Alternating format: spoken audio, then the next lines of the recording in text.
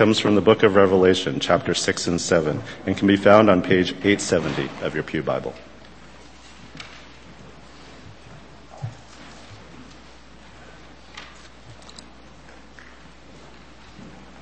I watched as the Lamb opened the first of the 7 seals. Then I heard one of the 4 living creatures say in a voice like thunder, "Come." I looked, and there before me was a white horse. Its rider held a bow, and he was given a crown, and he rode out as a conqueror bent on conquest.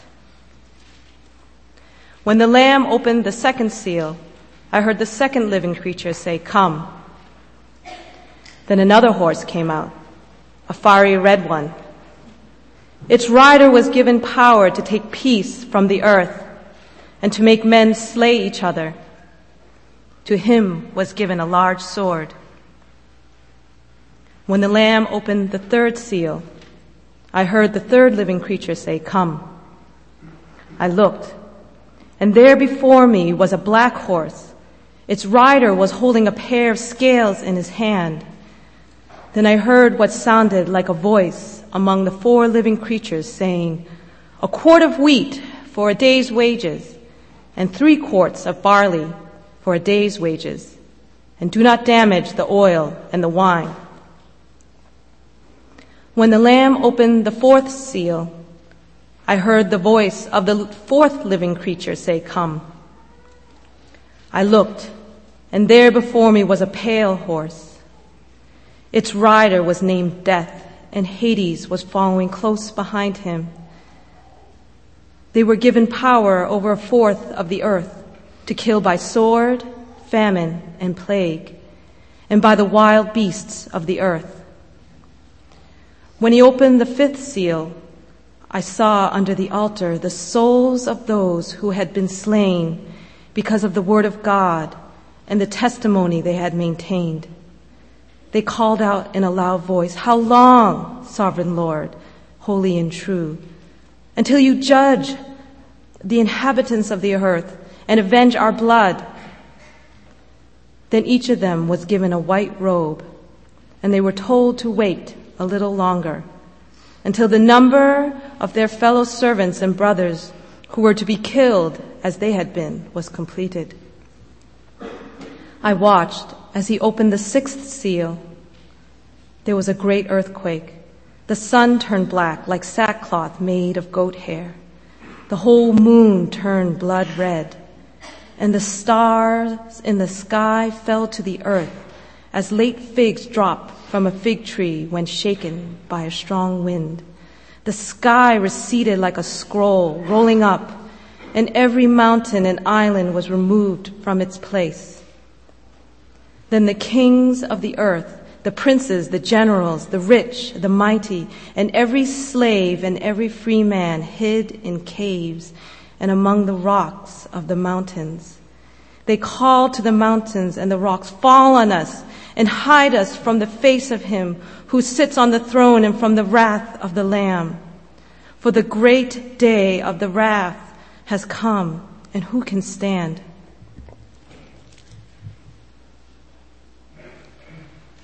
After this, I saw 4 angels standing at the 4 corners of the earth, holding back the 4 winds of the earth to prevent any wind from blowing on the land or on the sea or on any tree. Then I saw another angel coming up from the east, having the seal of the living God. He called out in a loud voice to the 4 angels who had been given power to harm the land and the sea, "Do not harm the land or the sea or the trees until we put a seal on the foreheads of the servants of our God." Then I heard the number of those who were sealed, 144,000 from all the tribes of Israel. From the tribe of Judah, 12,000 were sealed. From the tribe of Reuben, 12,000. From the tribe of Gad, 12,000. From the tribe of Asher, 12,000. From the tribe of Naphtali, 12,000. From the tribe of Manasseh, 12,000. From the tribe of Simeon, 12,000. From the tribe of Levi, 12,000. From the tribe of Issachar, 12,000. From the tribe of Zebulun, 12,000. From the tribe of Joseph, 12,000. From the tribe of Benjamin, 12,000. After this I looked, and there before me was a great multitude that no one could count, from every nation, tribe, people, and language, standing before the throne and in front of the Lamb. They were wearing white robes and were holding palm branches in their hands. And they cried out in a loud voice, "Salvation belongs to our God, who sits on the throne, and to the Lamb." All the angels were standing around the throne and around the elders and the 4 living creatures. They fell down on their faces before the throne and worshiped God, saying, "Amen. Praise and glory and wisdom and thanks and honor and power and strength be to our God forever and ever. Amen." Then one of the elders asked me, "These in white robes, who are they, and where did they come from?" I answered, "Sir, you know." And he said, "These are they who have come out of the great tribulation. They have washed their robes and made them white in the blood of the Lamb. Therefore, they are before the throne of God and serve him day and night in his temple. And he who sits on the throne will spread his tent over them. Never again will they hunger. Never again will they thirst. The sun will not beat upon them, nor any scorching heat. For the Lamb at the center of the throne will be their shepherd. He will lead them to springs of eternal water, and God will wipe away every tear from their eyes." May God bless the reading of his word.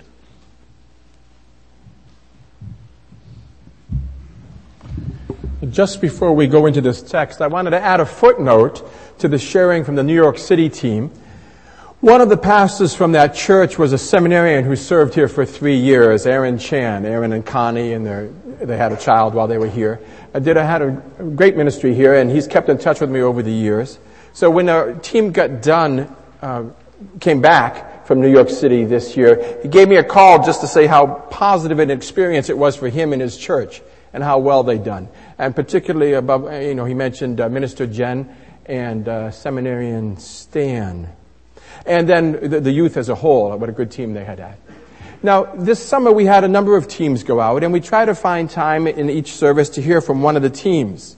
Now, one person we haven't been able to hear from yet is Patek, who went to Uganda. Now, her experience there ties much more closely to this scripture passage than our experience. So I've asked her to come this morning to share something about the stories she heard in Uganda. This is not really about her trip in particular, but about some of the experiences she heard from the Ugandans as an introduction to the passage this morning.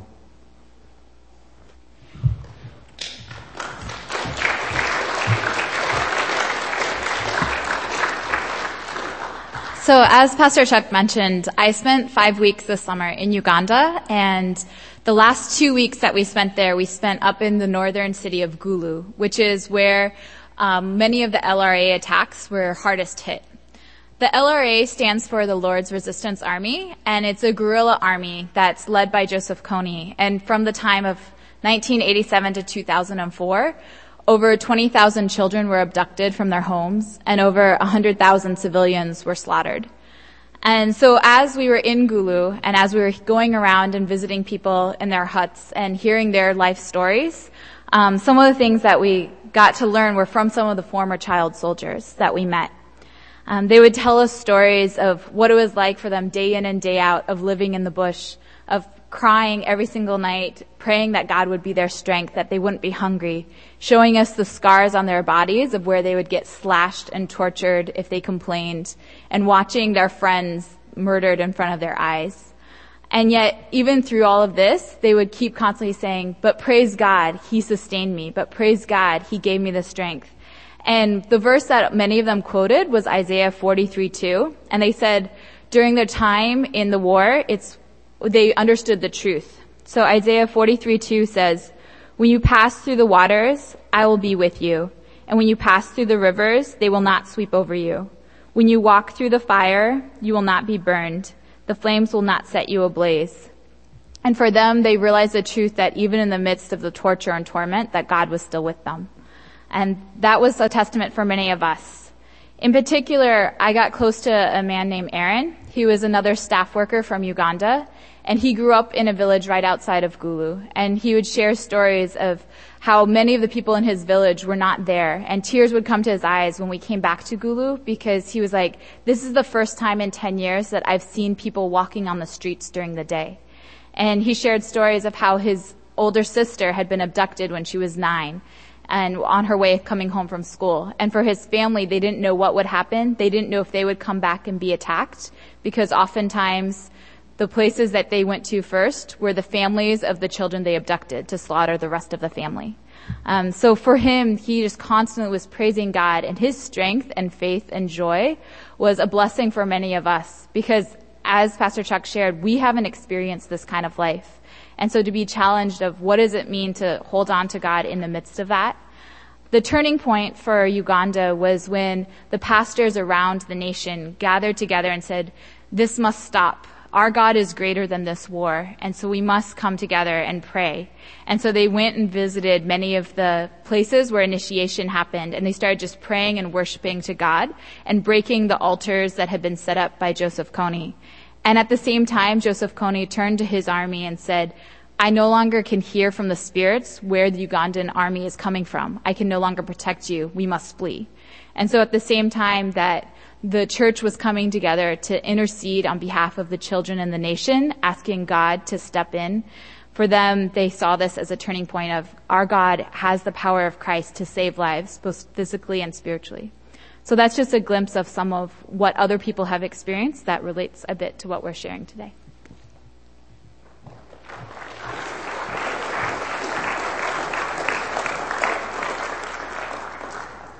We'll have opportunity at some point in the future to hear more generally about Patek's trip. But this piece of it relates to the text in front of us this morning. With Revelation chapter 6, we begin to get into the core, the famous part of the book of Revelation. For those of you who don't usually come here and are here this morning, our pattern is to take a book of Scripture and then preach from the beginning to the end. And so what we've looked at so far, Revelation 2 and 3 has been John's letters to the churches in ancient Asia Minor. Chapter 4 and 5 was basically a window opened on heaven where the believers and the angels are gathered to worship God. But chapter 6 begins the famous part of Revelation. The part that's made into movies, the parts that made into best-selling books. It begins all these visions. Four different colors of horses. And the phenomena that the horses unleash. And from here until basically the end of Revelation is full of wild pictures of fantastic events that happen in the world. Cataclysmic events. Earth-shattering events. Now, this part of Revelation, most of Revelation, poses a problem for us as we try to read it and understand it. Because we're not used to this kind of literature. This is not a genre that's common in our experience. But a lot of people read it without realizing this is a different kind of literature than what we're used to. They read it just like it's any kind of other historical work. So, as we came into the year 2000, maybe some of you are old enough to remember the year 2000 and the lead into 2000. And, Tim LaHaye and Jerry Jenkins published a series of maybe 12 books, 14 books, I think there was a couple of sequels, about the end times and what the end times would be like. And this is a fictitious novelistic account of the coming end times. And they sold millions of copies of this book. People were fascinated with what might happen as the year 2000 approached. The problem with it is, they read Revelation as if it was a literal description of coming historical events. And it's not that kind of genre.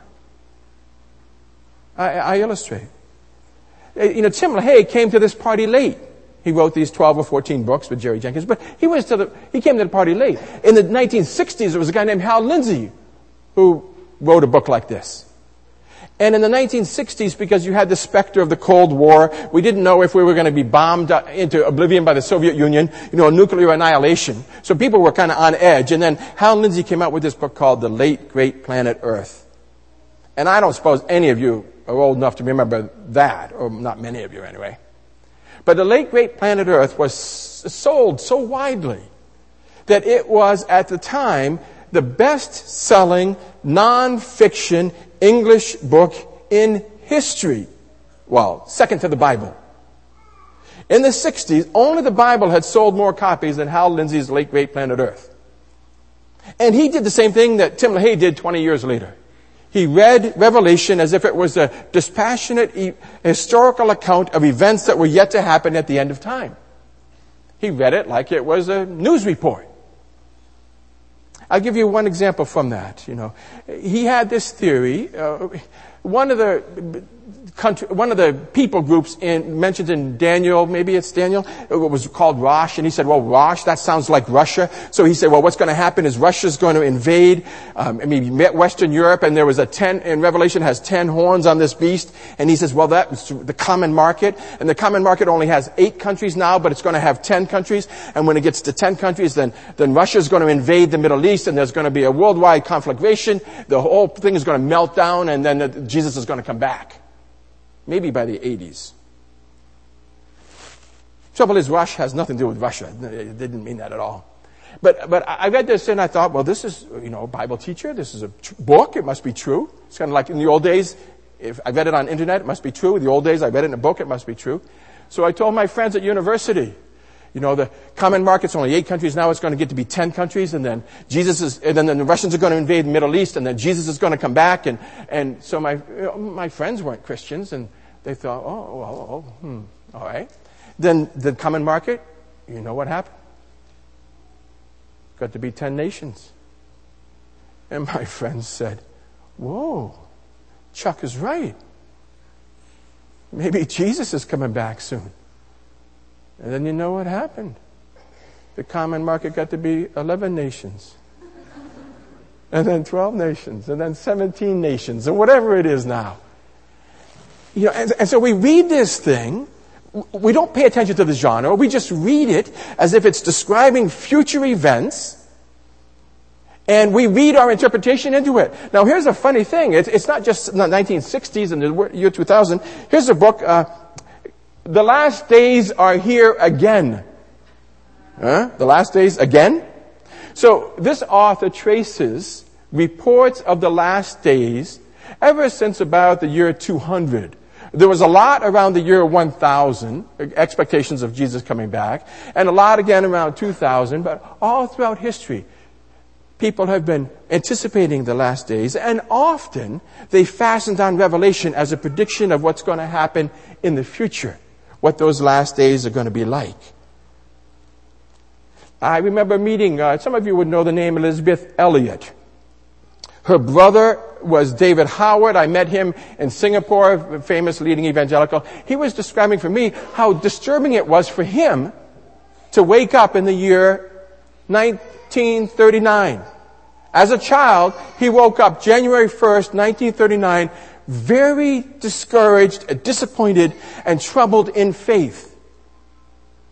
Because as World War II approached, as the chaos developed in Europe and Americans were anticipating World War II expanding, he'd been listening to his pastor and to preachers, using Revelation to predict the end of the world, and he did not think he'd live to see January 1st, 1939. Jesus was going to come back. Revelation proved it. You see, people read this without regard to genre, as if it's a newspaper report of the events that are going to come at the end of time. It's not written that way. It's not meant to be that. This is a genre, you can look it up on Wikipedia. This is a genre called apocalyptic. I won't go into it a lot. But if you look at the book of Daniel in the Old Testament, or look at the book of Zechariah, not now, but later on, look at the book of Ezekiel, or in the Gospels, look at Matthew chapter 24 and chapter 5. Look at Mark 13. Throughout Scripture, there's a recurring genre called apocalyptic. And the main idea of apocalyptic is this. God's people are in crisis. They're longing for His deliverance. And the Word of God comes to them and says, there's going to be a massive destruction and deliverance. Your enemies are going to be destroyed, and God is going to deliver you, and it's going to be massive. And they use this end of the world language, stars falling from the sky, the sun darkening. All it's doing is using end-of-world terminology to say a crisis is coming that's going to punish your opponents and deliver you. And when Jesus talked this way in Matthew 24 to 25, mainly what he was talking about was the destruction of Jerusalem in AD 70. Mostly, this is not, a little bit, it could be about the end of time, but mostly this is about what happened in the past, or our past. Mostly, this was written to the people of its day. How does Revelation, the book of Revelation, begin? Revelation 2 to 3? Remember the 7 churches? John writes to 7 churches that are undergoing persecution. Here's the thing. If you find something in Revelation that the original recipients of this book could not understand, you're probably not finding something that was there. You're probably finding something that was not there, not intended. This book was written to churches in ancient Turkey suffering under persecution. It's a message, first of all, for them, about their time. It's about their persecutors, the Roman Empire. It's about their fate as Christian churches. What will happen to them? Revelation is predominantly not about the end of time. A little bit of it, toward the end, will be about the end of time. But mostly it's this. It's a message to God's people in their suffering, as they suffer. Secondarily, it's a message to us. But primarily, it's a message to them. I'll give you one more illustration about how misunderstanding genre can influence things. I'm not even old enough to remember this, but I've read about it. There was a radio program, Orson Welles, Halloween 1938.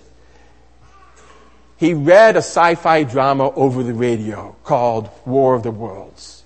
And it was about the invasion of Martians into New Jersey, a fictitious town of Grover's Mill, New Jersey. The Martians were invading New Jersey. Now, I'll resist jokes because I know some of you are from New Jersey. And some of you take my comments seriously when they really only meant to be jokes. But moving on. Now, before they said it, before the radio show started, Orson Welles had gotten hold of tapes, real actual tapes of the crashing of the Hindenburg disaster. He got news reports of an actual disaster and said, look, this is how I want it performed on the radio. I want it performed like it really feels like a disaster. But before they began the show, they said, this is dated 1939, i.e. a year ahead. They warned people ahead before the show started. They warned people occasionally in the show that this is just a fictitious account. But some people missed those warnings. And so as people listened to the radio, this fictitious account of the invasion from Mars, people thought New Jersey was being invaded by Martians. People were calling up the radio stations, calling up the police, calling up the authorities for fear that the world was ending.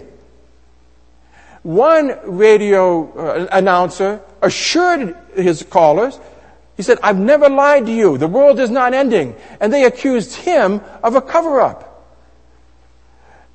There was a storm brewed because people didn't pay attention to genre. They thought they were really being invaded. They didn't think they were just hearing an amusing radio show. So really, genre matters. This is a genre of apocalyptic. God speaks to his people in this text. God speaks to us through this text.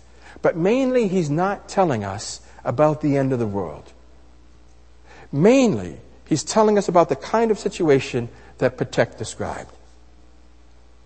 Turn with me to Revelation chapter 6, page 870 in your Bible. Look particularly. We'll start. This narrative is not in order. He has 4 seals and then the 5th seal, and really the crucial issue comes out in the 5th seal. So take a look. We'll start at Revelation chapter 6, verses 9 to 11. See how this opens up. When he opened up the fifth seal, I saw under the altar, this is a picture of heaven, in a heavenly altar, in the temple of God in heaven. I saw under the altar the souls of those who had been slain because of the word of God and the testimony they had maintained. He saw the spirits of dead Christians. They'd been slain because they stood for God and they gave testimony to Jesus, and they'd been executed by the Roman government. And in this vision, he saw these souls at the foot of the altar. And these souls called out in a loud voice, "How long, sovereign Lord, holy and true, until you judge the inhabitants of the earth and avenge our blood? How long are you going to let the Romans keep killing Christians? How long, O Lord?" That's the question that Revelation is asking. How long are you going to let this keep happening? We testify to you. We stand for you.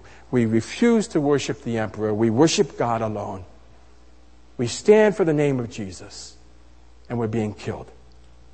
How long, sovereign Lord, holy and true, until you judge the inhabitants? That was the question that all of Revelation is about. That's the question the churches were asking in Revelation 2 and 3. These 7 churches in ancient Turkey, they were being oppressed. They had 2 choices. Either compromise and worship the emperor, or die. Either offend God and eventually go to hell, or offend the emperor and be killed. Those were their choices. And in the midst of the suffering, they cry out, "How long?" The martyrs cry out from the heaven, "How long, sovereign Lord, holy and true, until you judge the inhabitants of the earth and avenge our blood?" It's the same kind of question that could have been asked, presumably was asked, by these Christians whose parents were killed or whose children were kidnapped by this blasphemous LRA in Uganda. How long, O Lord, are you going to let this happen to us? You're sovereign. How long, sovereign Lord? Lord, you're sovereign over heaven and earth. And they had just worshipped God in heaven. They had worshipped Christ in heaven. How long, sovereign Lord, until you set this right? When are you going to judge the people who've killed us? And when are you going to deliver your people from further death? How long, O Lord? Now, in the Ugandan account, there was a positive answer. The Christian leaders got together and they went through town after town, region after region, and prayed where these altars had been set up and tore down the altars. And they saw Joseph Kony's force, his power, being nullified. But it doesn't always work out that way. I went to seminary in the 1970s, and we had a famous pastor from Uganda at our seminary. I mean, he'd had a mega church in Uganda, but he had to flee because there was a crazy man in Uganda, the leader, called Idi Amin. Now, Idi Amin had sent some henchmen to this guy's church. 4 men came in and saw him in the church office after he got done with his sermon and said, "We've been sent to kill you. Do you have any last words?" And so Cephas Mpangi said, "I'm going to die, but let me help you not die," and told them the gospel. So a couple of them there repented, converted, whatever. They left. The 4 of them left, and they left him alone. So he had to flee the country with his wife and children. Because already the Anglican Archbishop of Uganda had already been killed. So Cephas Mpangi knew it was his turn next. And so he left the country and came to seminary. That was in the 1970s. Now, Idi Amin, in the course of 1971 to 1979, Idi Amin killed, or his forces killed, about 300,000 Ugandans or more. Slaughtered them. Killed people out in the street. Important people, unimportant people. Just yank them out of the houses, strip them naked, and kill them in the town square, just to terrorize everybody. 300,000. And don't you suppose they asked an Anglican archbishop, the pastor of a Presbyterian megachurch, don't you suppose they asked, "How long, sovereign Lord, holy and true, until you judge the inhabitants of the earth and avenge our blood?" But it took 9 years before Tanzania invaded Uganda and with the Ugandan rebels overthrew Idi Amin's regime. And then all Idi Amin did was he trotted off to Saudi Arabia to live in exile until he died after maybe 30 more years. How long, O Lord? How long, sovereign Lord, holy and true, until you judge the inhabitants of the earth? Then after I finished that grad school, I went on to a school in Australia, and my neighbor, the guy who lived next door to me for a couple of years, was also a pastor from Uganda. And, as we lived next door to each other, and because I had this interest, so we would talk daily. And finally he said, don't ask me any more about Uganda. He said, I can't bear to talk about it. He had left, but his sister was still in Uganda. Now the sister managed to flee to Kenya. But there were hundreds of thousands, if not millions, of Ugandans had fled to Kenya. And I knew somebody who was an ambassador for the country of Argentina, who was Argentina's ambassador to Kenya. And so I contacted him to see if he could do anything to help this one woman. And he said, there's hundreds of thousands of these refugees. And he said, I have to do what's good for Argentina. I can't help. And my friend couldn't stand the thought anymore of talking about what would become of his sister or the rest of his family who was still back in Uganda. How long, sovereign Lord, holy and true, until you judge the inhabitants of the earth and avenge our blood? And after Idi Amin finally left power, then Idi Amin had overthrown Obote. Then after Idi Amin, Obote came back in. And he was as corrupt as he'd ever been. And chaos and violence reigned as much as it ever had. And then after that, I lost track. But the LRA eventually sprung up in northern Uganda. And the question comes, how long, sovereign Lord, holy and true, until you judge the inhabitants of the earth and avenge our blood? And sometimes the answer is God's people get together and they pray. And God answers and delivers. And He avenges. He overthrows the guilty regime and He delivers the persecuted. Sometimes. But not always. And He did not in Revelation. Take a look at God's answer to this question. Revelation chapter 6. Verse 11. How long, sovereign Lord, holy and true, until you judge the inhabitants of the earth and avenge our blood? And here's the answer they received. Each of them was given a white robe. These are the martyrs who've already died. Each of them was given a white robe, and they were told to wait a little longer. What was God's answer? Not yet. How long, O Lord, sovereign, holy and true? Not yet. Each of them was given a white robe, and they were told to wait a little longer until the number of their fellow servants and brothers who were to be killed as they had was completed. Until the number of their fellow servants and brothers who were to be killed as they had was completed. You see that? The passive tense. Until the number of their fellow servants and brothers who were to be killed. The passive tense in Scripture is often a reference to God's sovereignty. What God is saying here is, when will they be delivered? When will the nations be judged? When will the persecuted be delivered? Only once those are designated to be killed are killed. God is not responsible for the killing. But what this text is saying is, look, God is sovereign. And in His sovereignty, there are some who are going to die. It's not because of His sovereignty they die, but in His sovereignty, there are some who are going to die. And God is not going to judge the nations, and He's not going to deliver the persecuted until those who've been designated for death, for martyrdom, have actually died. Each of them was given a white robe, and they were told to wait a little while longer. Now, this is only the first part of the answer. There's 4 more parts of this answer in this chapter, and I'm going to skim through them really quickly. If you want to see the rest of it, it's in that devotional. Don't read it now. You can read it during the week. God doesn't just say, wait a little longer. Wait a little longer. He gives 4 more parts to this answer. The answer actually has 2 parts, and each of those parts has 2 pieces. God does say, in the rest of this chapter, God just says, look, I will avenge.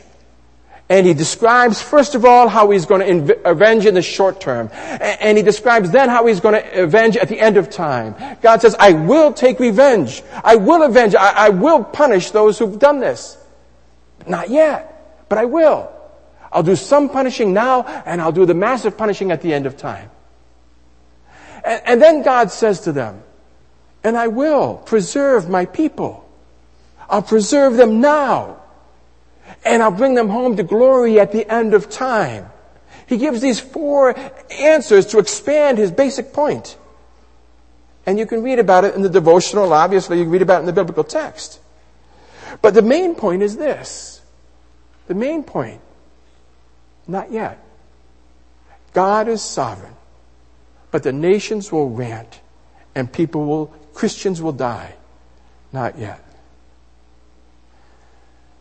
And the question really for them when they read this is this answer sufficient? Is it enough to know that God is sovereign, but he's not going to intervene on our behalf?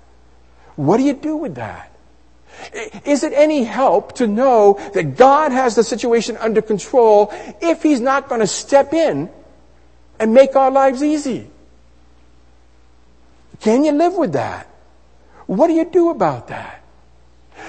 Does it help to know that your fate is in the hands of the God who loves you, not in the hands of the enemies who are trying to kill you? Does that help if you're going to die anyway? Does it help? What can we pull from Revelation 6, 9 to 11?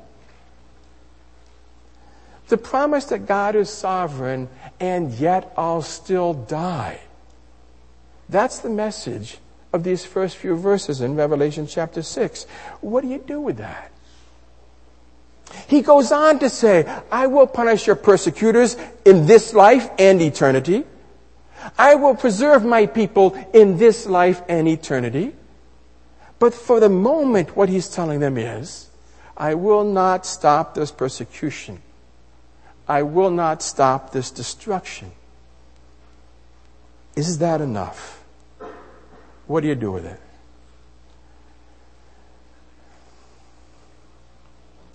Take a look at their question in chapter 6, verse 9. Or take a look at their description in chapter 6, verse 9. I saw under this altar the souls of those who had been slain. Why were they slain? They were slain because of the word of God and the testimony they had maintained. They were slain for 2 reasons. Because they stood for God and they spoke up in God's name. Where have we seen that language before? The Word of God and the testimony. Do you remember in Revelation where we've seen that? We've seen it once already. Revelation chapter 1, verse 2. The very beginning of the book. As the author John looks up in heaven and he sees Jesus. And how does he describe Jesus? Jesus who was slain. Why was Jesus slain? Because the Word of God and the testimony of Jesus Christ. Jesus was slain because he stood for the Word of God and gave testimony to God. These believers are being slain because they stood for the Word of God and gave testimony to God. And this is John's point to them. This is what happened to Jesus. And now it's happening to you. Sometimes God delivers us. But sometimes God calls us to walk the same path that Jesus walked. And can we say to Him, this path is too hard? Jesus didn't say to him, this path is too hard. And because Jesus walked this same path, we have the promise that our lives, our faith can be preserved in this life, and we'll make it to heaven in the end. See, the promise of Revelation is not that the powerful sovereign God will always intervene to make his people's lives better. The promise of Revelation is that we can walk the path that Jesus walked, and our faith can be preserved, and we will make it into his presence at the end of time. That's the only promise.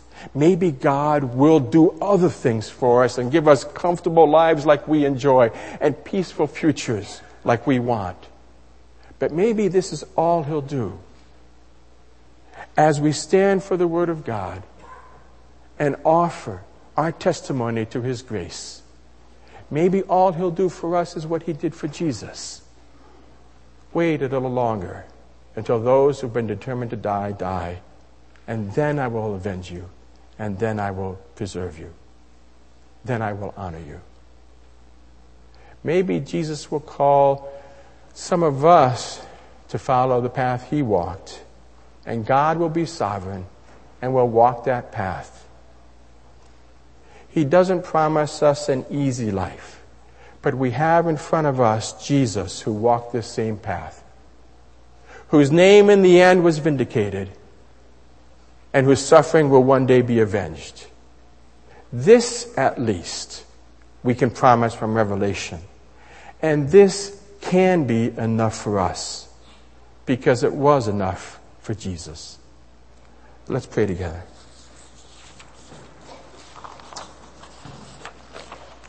Father, we think of these believers in Uganda who still suffer from the memories and even now suffer from chaos in that country. We think of the persecuted church around the world, knowing how easy we have it. And any stresses we face are small compared to theirs.